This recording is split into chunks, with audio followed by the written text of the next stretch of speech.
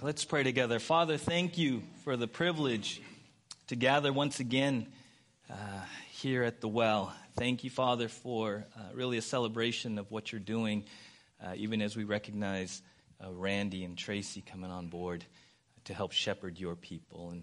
And now, Father, as we open your scripture and specifically begin a journey through the book of Ephesians, Father, we recognize our absolute dependence upon you. We love your word. We love the truth of your word.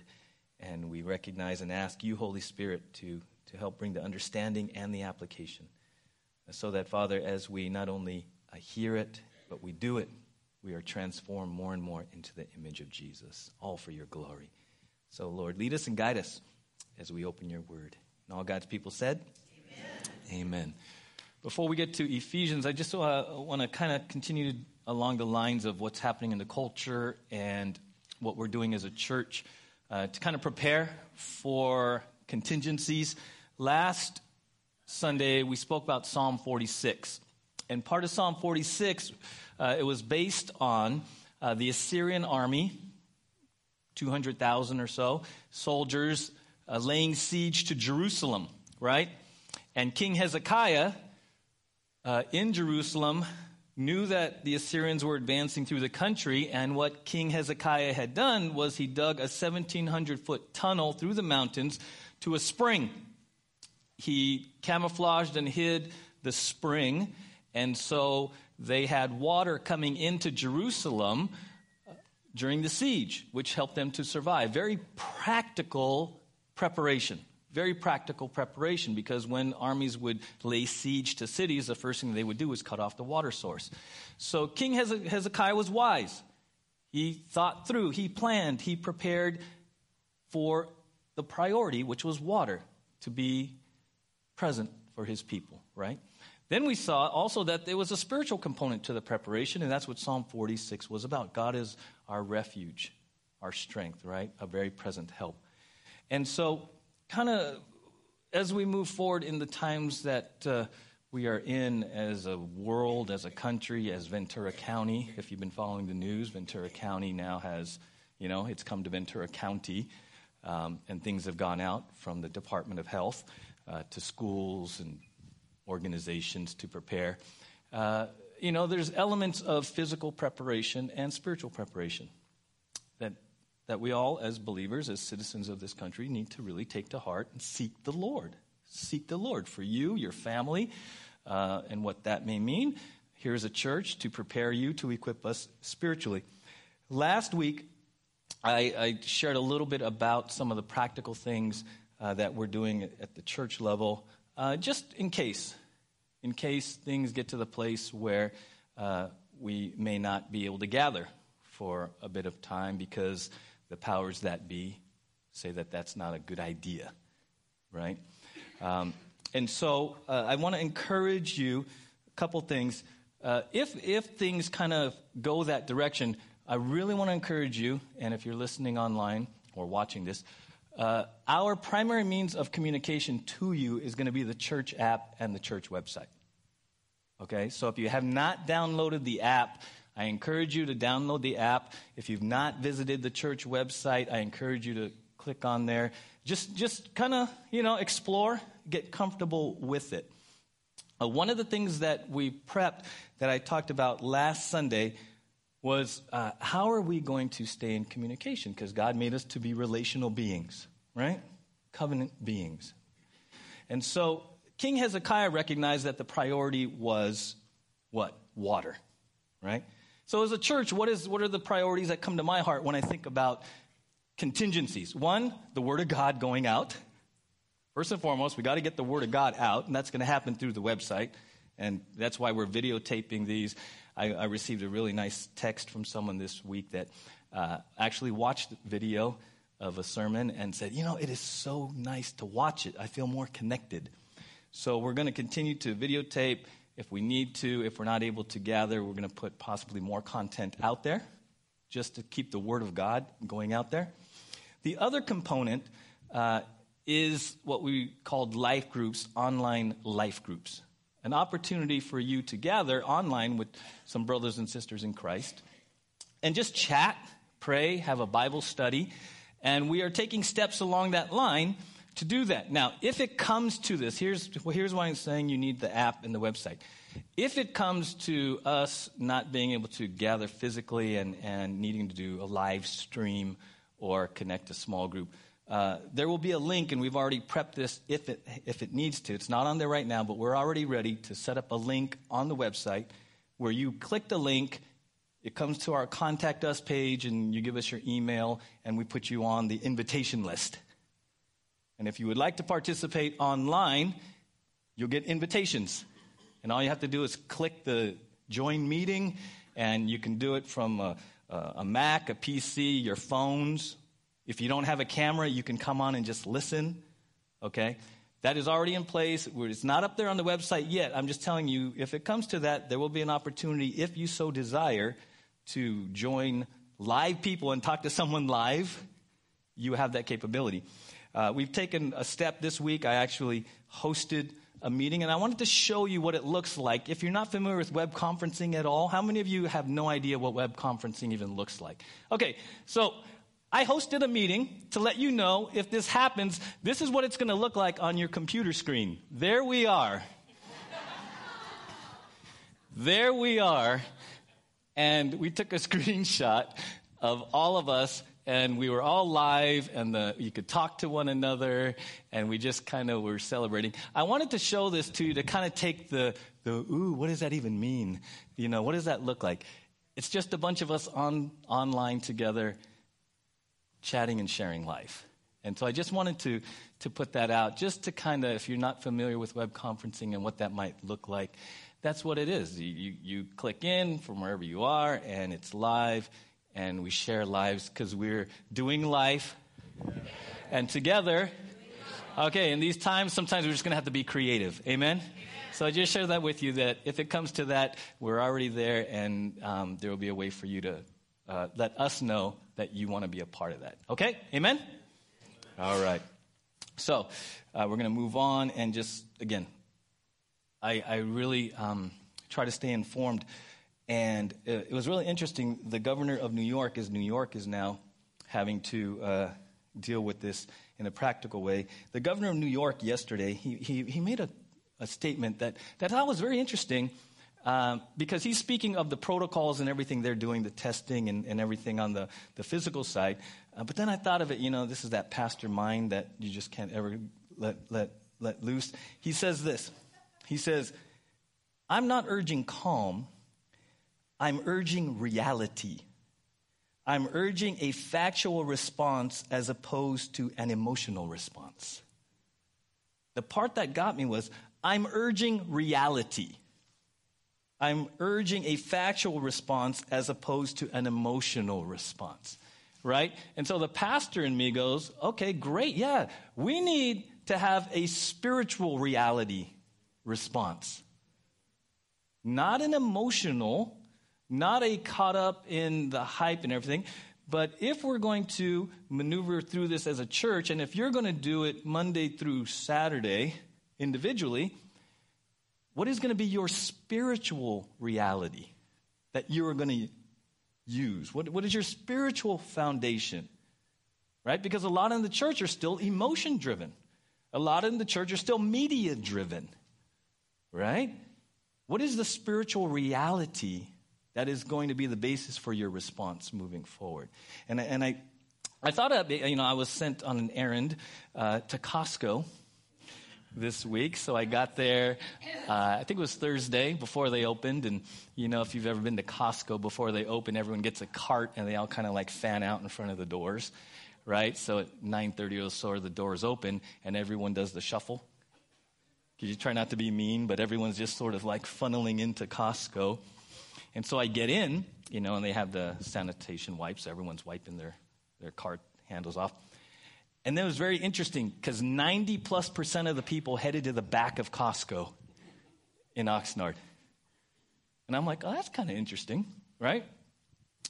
So I had to pick some stuff up back there too. So I'm like there, and 90+% of the people went right to the water. Right? And if you've been in Costco lately, 90+% of the carts have either water or toilet paper or both. right? And it was really interesting because I had to pick up some other things, and I'm walking around doing my Costco thing. And it's really interesting because you know what's on everyone's mind. It's apparent because it's in their cart, but no one's really talking about it, right? And then there was one shopper that had a mask on, and I'm like, oh, that's interesting. I wonder, what other people, how they're processing seeing that, right? But it's just below the surface. And again, this pastoral mindset that I can't get away from. I'm going through Costco, and I'm looking at everyone, and I'm looking at all the carts, and I'm just asking myself, how are they processing this? What is the basis for what's driving their decisions to buy what they're buying, to feel what they're feeling? It was really interesting to be in that situation, in a diverse environment, and just wonder, what is driving them? What is the foundation of their life that is really the genesis of how they're reacting to this whole scenario? And it's a reminder that, hey, we're all in this together, right? So it's kind of cool because when I was there, you get this sort of sense of communal, like we're all in this and people are helping each other and they're loading, the waters into the carts for the ladies who can't carry the big waters. It was really kind of cool. It was a very communal, loving environment. But I just wondered, how are they processing this? What is the foundation driving them, right? And I thought, this is an incredible time to be in the book of Ephesians, to start Ephesians, right? And so Ephesians 1 and 2 says this: Paul, an apostle of Christ Jesus by the will of God, to the saints who are in Ephesus and are faithful in Christ Jesus, grace to you and peace from God our Father and the Lord Jesus Christ. Right? So Ephesians, many of us, it's one of the books of the Bible, and actually Ephesians is a letter. There's a word called an epistle, so it's a letter. And the title of this message, and maybe the whole series, is You've Got Mail. You've got mail. And this morning we're going to introduce it because Ephesians is kind of unique. It's kind of different than some of other letters written by the Apostle Paul. For instance, Corinthians and other letters. What Paul was writing in his letter to the Corinthians was there was problems that needed to be fixed. There were some issues in the church, and he was addressing it. He was bringing correction. Ephesians is different. It's not really a fix-it letter. It's more of a, here, do this letter. It's more of a foundation laying of how we're to be followers of Jesus. Okay? And if as we go forward, you're going to see some of the core practical applications that we're going to come across is, well, how is the church supposed to function? Right? How is marriage supposed to function? Spiritual warfare. What do we do with spiritual warfare? So it's very much of a, hey, here's how it works. Very practical. This is what you do as a saint letter versus a fix-it letter. Okay? And that's really important. And I love some of the descriptions of it. John Stott says this: the letter to the Ephesians is a marvelously concise yet comprehensive summary of the Christian good news and its implications. Nobody can read it without being moved to wonder and worship and challenged to consistency of life. D. Martin Lloyd-Jones says this: much of the trouble in the church today is due to the fact that we are so subjective, so interested in ourselves, so egocentric. Having forgotten God and having become so interested in ourselves, we become miserable and wretched and spend our time in shallows and in miseries. The message of the Bible from beginning to end is designed to bring us back to God, to humble us before God, and to enable us to see our true relationship to Him. And that is the great theme of this epistle. Ephesians, right? Foundation laying, right? So the city of Ephesus, there's a map there just to kind of give you an idea. The city of Ephesus, you see it right there below the word Turkey, right, on that map on the screens. That's where Ephesus was located, kind of very, very strategic. In fact, someone described it as the first and greatest metropolis of Asia. It was a very strategic trade location. Okay, its harbor was able to have the largest trading ships of those time come into the harbor. Very wealthy, extremely wealthy city, right? It became the capital of the Asian province of the Roman Empire, population about 250,000 people. And it was known as the center of pagan worship because there was a temple of the Greek goddess Artemis, also known as Diana in Roman terms, considered one of the 7 wonders of the ancient world, right? So you would go there and there's a picture of the temple, okay? So extremely wealthy, people from all over coming in and out, right? Temple of Artemis is there. And yet all of that led to great moral decay, right? One writer describes Ephesus like this. Ephesus rivaled Corinth as the quote-unquote filth capital of the Roman world. People from all over the world came to Ephesus to see the temple of Artemis and to patronize the sacred prostitutes whose services were offered as a consummation of worship. Sin was at the very heart of religion in Ephesus. I'm reading this various descriptions of Ephesus, and I'm thinking, SoCal. I'm thinking Sin City in Nevada, right? Not much difference if you read descriptions of the wealth and opulence and moral decay in Ephesus. Not much different than the culture we're living in. So it's very real. Paul was writing to saints in a culture not too different than the culture you and I are surrounded with, even in beautiful Ojai Valley, right? And that's why there's significance to this book, because it's foundational for you and I. How are we supposed to do this? How are we supposed to follow Jesus in this culture? Well, that's why he wrote it to the believers in Ephesus, right? How were they supposed to do it? Now, what's interesting is that in verse 2, actually in verse 1, Paul, an apostle of Christ Jesus by the will of God, to the saints who are in Ephesus, right?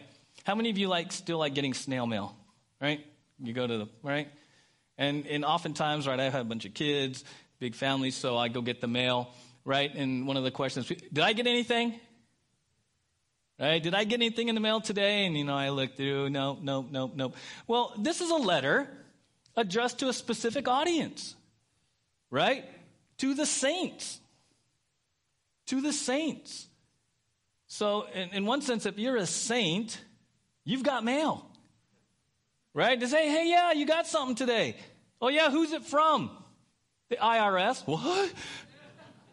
Right? Whoever it's from. Oh, no, it's from so-and-so. It's just junk mail, right? Or whatever it might be. So suddenly it's addressed to you, and who it's from matters. Right? Some of it you'll just toss. Some of it you'll just open really quickly because maybe it's my refund check or whatever, right? And so here you have mail, and it's from Paul. And next week, we're going to talk about the sender. We're going to focus on Paul. But today, I want to focus on you as the recipient. Because Paul wrote to the saints. Now, it sounds really basic, but if you have not yet settled the issue of your sainthood, Ephesians is not really going to make sense in the way that it should. It's a very personal letter to a very specific audience, to the saints in Ephesus. Right? So we fast forward to 2020 to the saints in Ojai. Is that you? Is that you? Because what is a saint? It's real interesting, right? Saint, depending on your church upbringing, that conjures up all kinds of images and assumptions. Paul uses the word 9 times in his letter. Okay, so it's an important word. Dictionary.com, here's the world's definition: a person of great holiness, virtue, or benevolence. Is that you? A person of great holiness, virtue, and benevolence. Just turn to the person next to you and give them a smile. Is that you? Yeah, right? Right? Because there's this process called canonization if you're familiar, canonization means someone dies, and then they go through a process where their life is now examined, including whether or not they may be responsible for a couple miracles. And so someone dies, their life is examined, and then there's a determination made whether they should be, crowned a saint. That's kind of how many of us grew up with saint. And yet, Paul says to the saints, so they're not dead, they're alive. Right? Amen, right? Right? So we have to understand, what is the biblical definition of saint? Because some of you in here may not yet be at peace with the fact that you're a saint.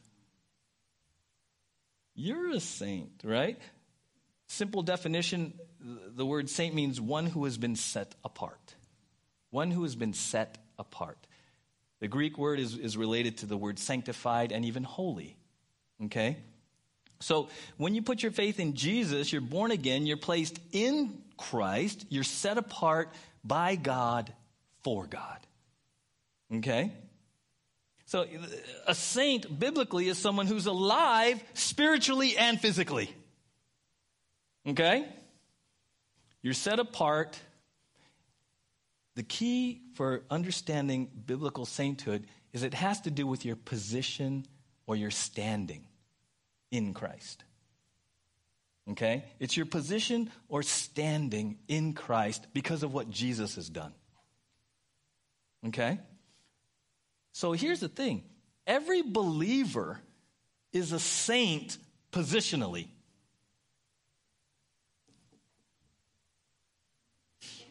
Every believer is a saint positionally because you're in Christ. You've been set apart by God for God's purposes. So if you're a believer right here, right now, you are a... Now turn to the person next to you and say, good morning, saint. Go ahead. Just call them Saint Betty, right? Saint Scott, right? Saint Martin, Saint John, right? Okay. How many of you feel a little bit awkward being called a saint? Right? How many of you love the fact that you're a saint? You're like, yeah, right? Okay. All right. Why is it a little bit awkward? It's because biblical sainthood is a position, but we're all aware of our practice. So we're called saints, but how many of you this week, maybe once or twice or more, didn't act very saintly? Right? So kind of like, okay, I'm a saint, but I wasn't really saintly. How does this work? Did I lose my sainthood? Right? Is there, 3 strikes and I'm out and then I got to re-up? No, right? So positionally, we're all saints. Romans 5:1. Therefore, since we have been justified by faith, we have peace with God through our Lord Jesus Christ. Amen? Right? Justification, legal declaration, not guilty, fully righteous. Not guilty, fully righteous, clothed in the righteousness of Christ. You're a saint in God's eyes, right? In fact, one writer says, hey, at one time we were all ain'ts, and through faith in Jesus we became, right? We were once ain'ts, and then we became saints through faith in Jesus. I love Ephesians 2. You were dead in the trespasses and sins in which you once walked, following the course of this world, following the prince of the power of the air, the spirit that is now at work in the sons of disobedience, among whom we all once lived in the passions of our flesh, carrying out the desires of the body and the mind, and were by nature children of wrath, like the rest of mankind. But God, being rich in mercy, because of the great love with which he loved us, even when we were dead in our trespasses, made us alive together with Christ. By grace you have been saved. Amen? I love that. Ain'ts to saints. That's what that passage is, right? Ain'ts to saints. Now, positionally we're saints. We are called to be saintly, right? In Ephesians 1, it says, to the saints in Ephesus who are faithful. Faithful. There's kind of a dual meaning in that faithful. Faithful to have believed the gospel, but also faithful to live out who you are practically. right? 1 Peter 1:13 says this, so think clearly and exercise self-control. Look forward to the gracious salvation that will come to you when Jesus Christ is revealed to the world. So you must live as God's obedient children. Don't slip back into your old ways of living to satisfy your own desires. You didn't know any better then. But now you must be holy. Again, holy and saint, same word. Very, very much related. But now you must be holy in everything you do. Just as God who chose you is holy, for the scriptures say, you must be holy because I am holy. Now, what does that mean? Be set apart. You are a saint positionally. When you leave here, just live as a saint practically. Okay? That's what Ephesians is all about. At the core is, hey, saints, this is how you live saintly. That's what Ephesians is about. Right? One writer kind of put questions to this. Dearly beloved of God, does your present practice match your privileged position? Are you being faithful to live a set-apart life in a society where all lines of decency and morality have been virtually, completely eroded? As children of the living God, may our conduct match our creed. That's really the core of Ephesians. Hey, saints, live saintly lives. Be who you are. Positionally, be who you are. Practically. Now, sounds real simple. Here's maybe a couple of challenges for us. If I come to the place where I recognize positionally I am a saint, I also recognize my responsibilities. Right? Some of you have heard that quote, and, with great privilege comes great responsibility. Well, sometimes people in the church, we are reluctant. As good as it sounds, we may be reluctant, hesitant, resistant to actually embracing our position. Why? For whatever reason, we're unwilling to also accept the responsibilities that come with that great privilege. Okay, so just kind of, it's amazing, right? We're going to start the book of Ephesians. Okay, verse 1. Because we have to really settle some issues about identity, right? One of my kids, she moved away, and we had some great conversations about this hashtag adulting, right? Real common thing, right? Hashtag adulting. And she's talking to me and sharing with me about, the challenges of being on her own and, having to, know how much food to buy before it spoils and, all this kind of stuff, right? And she goes, this adulting, it's hard, Dad. I'm like, I know, right? And there's a learning curve to hashtag adulting. Well, when it comes to adulting, you can embrace it and the successes and failures as you learn and grow into adulting, or you can do what a lot of people do. Big percentage right now, they never want to grow up. They don't want to accept the responsibility that comes with adulting. Right? They want all the privileges of adulthood. But when it comes to the responsibilities of adulthood, well, it's kind of what happens in the church. We celebrate sainthood. We celebrate our names being in the book of life and all the things that we hear. But sometimes maybe we're resistant to accepting the responsibilities that come with the privilege of being Saint Randy. Or St. Mike, right? St. Tracy, right? St. Kathy, right? Like, okay, wow. It's a great privilege. But how are you at the place now where you say, okay, Father, in the power of the Holy Spirit, I accept the responsibility that comes with that. I'm set apart by God. We've got to keep going, for God. Right? He doesn't just save you and make a little statue of you. St. John. John, we're going to put you up on the shelf. Just stay right there, John, and we're just going to look at you. Right? That's not how it works. He calls you a saint. He sets you apart into sainthood, and then he sends you out to be a saint. Not for people to come here and look at how saintly you are. No, you're positionally a saint to go be a saint. Here's the crazy thing, to make more saints. To make more saints, right? Because there's a bunch of ain'ts. that need to be saints. Right? And how are they going to do that? By seeing how a saint lives. How a saint even maneuvers through this culture and this situation that we're facing. You see, your testimony, the power of it right now is an incredible opportunity because there is so much fear out there that if you as a saint conduct yourselves in a biblical way, God can use you in a powerful way to bring truth and calm and peace, a biblical perspective to people who are right now out there. There's a lot of head scratching. You know, the stock market, a lot of people lost a lot what they were banking on for their security. Right? The fear of becoming ill. A lot of people are challenged with mortality, finiteness. So as saints, we have an opportunity to be saints. Just to be saints, right? And so take the time seriously today, this week, and really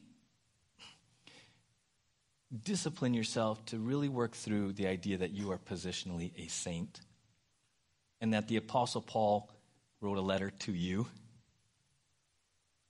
You've got mail, saint. To the saints in Ojai, faithful in Christ Jesus. This is to us. But if it's going to make sense, if it's going to penetrate our heart to our heart level, we have to accept the responsibility that comes with sainthood. Because he's going to be very practical. He's going to be very real. And you're going to have to take it personally. This is what we're supposed to do. So it's not a condemning message. It's a celebration message. When was the last time you celebrated your sainthood? Because how many of you tend to, as a follower of Jesus, how many of you tend to keep score in the negative? Like all the things you didn't do. Where you blew it, how you didn't measure up, God must be mad at you again, right? Right? We tend to be our own worst critic, and we just beat ourselves up and we focus on all our shortcomings. When was the last time you said, I'm a saint? I'm a saint. Right? I remember growing up and sometimes for sports and stuff, we had tryouts. And then they would post the list after tryouts. And not everyone made it, right? And you would show up at school or they would post it after school and you kind of go to the locker room and you're like, did I make it? Did I make the team? Did I make the team? Right? Well, here's the crazy thing. Through faith in Jesus, you made the team. You're on the team. When is the last time you celebrated being on the team? You're in. You got to get this because the letter to Ephesians is a joyful letter. It's meant to not say, hey, you're blowing it, you're blowing it, you're blowing it. He says, you're a saint already. Just do this, team. This is how we do it. This is how we move forward into the culture because you're already on the team, right? The saints. That's us, right? Name written in the book of life. New creation. Clothed in the righteousness of Christ. Right now, as you sit here positionally, Father is pleased with you. Right? Years ago, I went through a series, where we looked at CLAP, clap. Right? Some of you were here for that. If you're a saint, you are what? It's up on there. You are complete, loved, accepted, pleasing. Amen? Right? All right. So we're going to say this again because you got to get this. You got to celebrate who you are as a saint, right? So if you are a saint, let's say it together. You are complete, loved, accepted, pleasing. You got to get this. You got to get this. I've shared that was so helpful for me as a young believer, even coming into ministry when I would have opportunities to speak and I would get nervous, right? Especially if it's a group I don't know.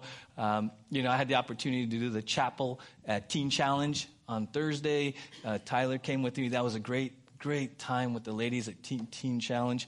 But even then I get a little bit nervous because I'm used to you and this is my home turf. I go somewhere else and I'm new and then right? And so I have to remind myself. And sometimes when I get nervous, I'll just do this. And it's kind of like my own, I'll just go. It reminds me in that moment, slow down. Don't get caught up in the approval of man. Why are you so scared? Why do you give man so much power over you? Why are you so scared of rejection? Why are you so scared of what they think? Why are you so hungry for their approval? They're just man, right? So when I get tied up in that, even before I speak, I'll just kind of do this. And I'll go, no, I am complete. I am loved. I am accepted. I am pleasing. And you know what? It brings me right back to this, my covenant relationship as a saint. Amen? Right? Complete, loved, accepted, pleasing. If you will get this from here to here, if you will embrace your sainthood, you know what's going to, what is a consequence? Freedom. Joy. Because right now, right, what are people caught up in? Instagram and Facebook likes, right, and being followed. Everyone out there is on social media, and they all want man to approve, and thumbs up and thumbs down, and not follow. People are so consumed with the opinion of others, consumed with the approval of others. They have given human beings so much power over their life, right? You understand who you are in Christ as a saint. You understand you are complete, loved, accepted, pleasing.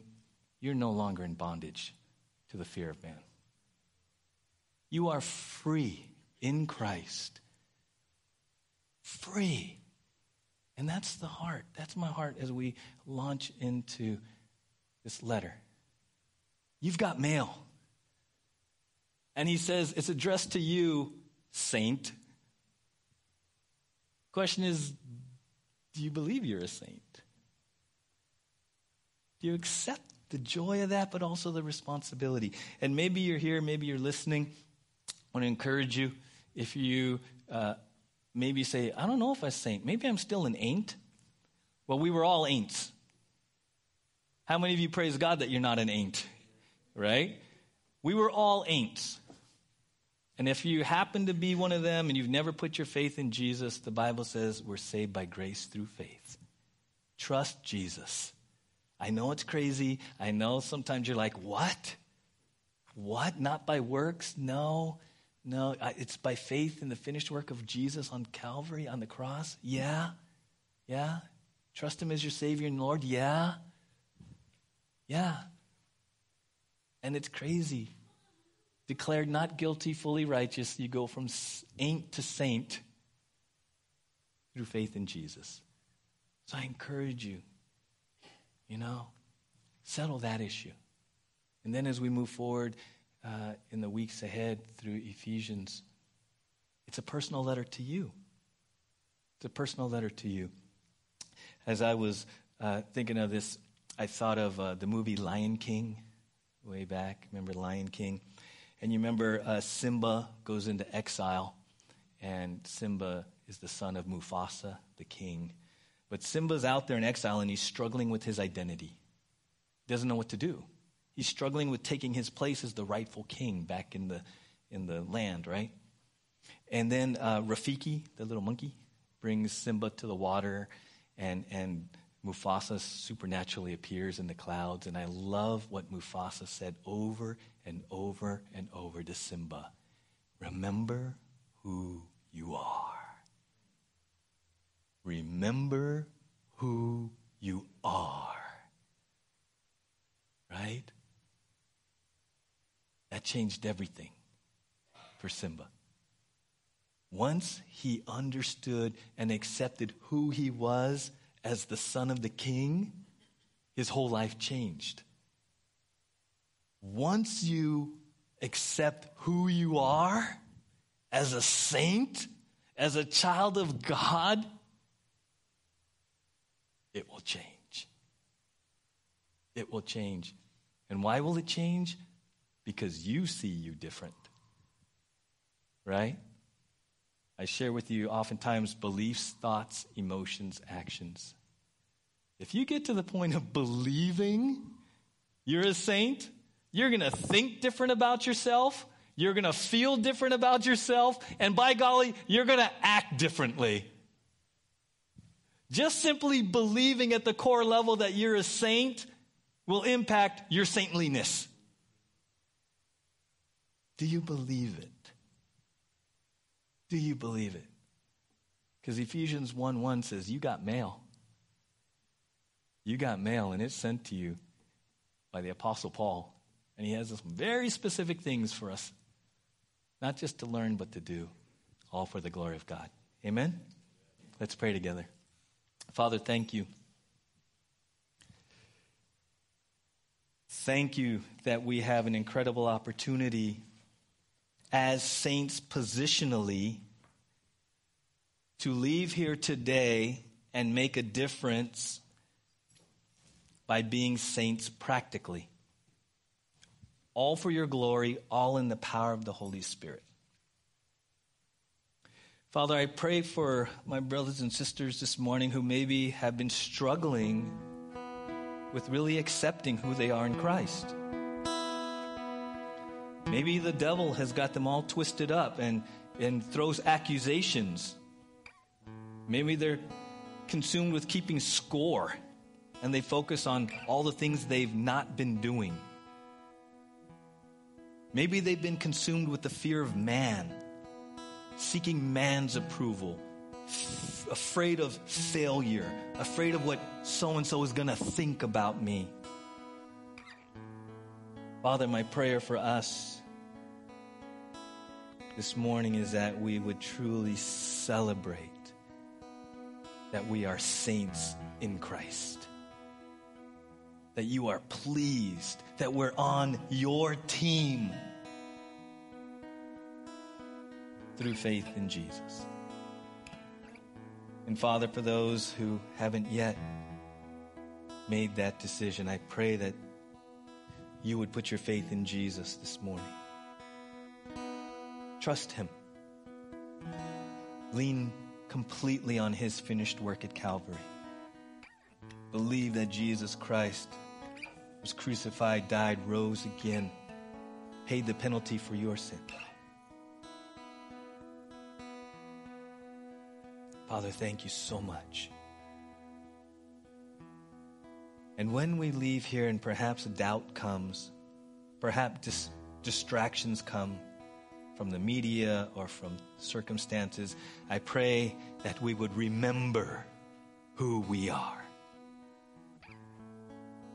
We are saints. We are children of God. Our names are written in the book of life. Thank you, Father. Thank you.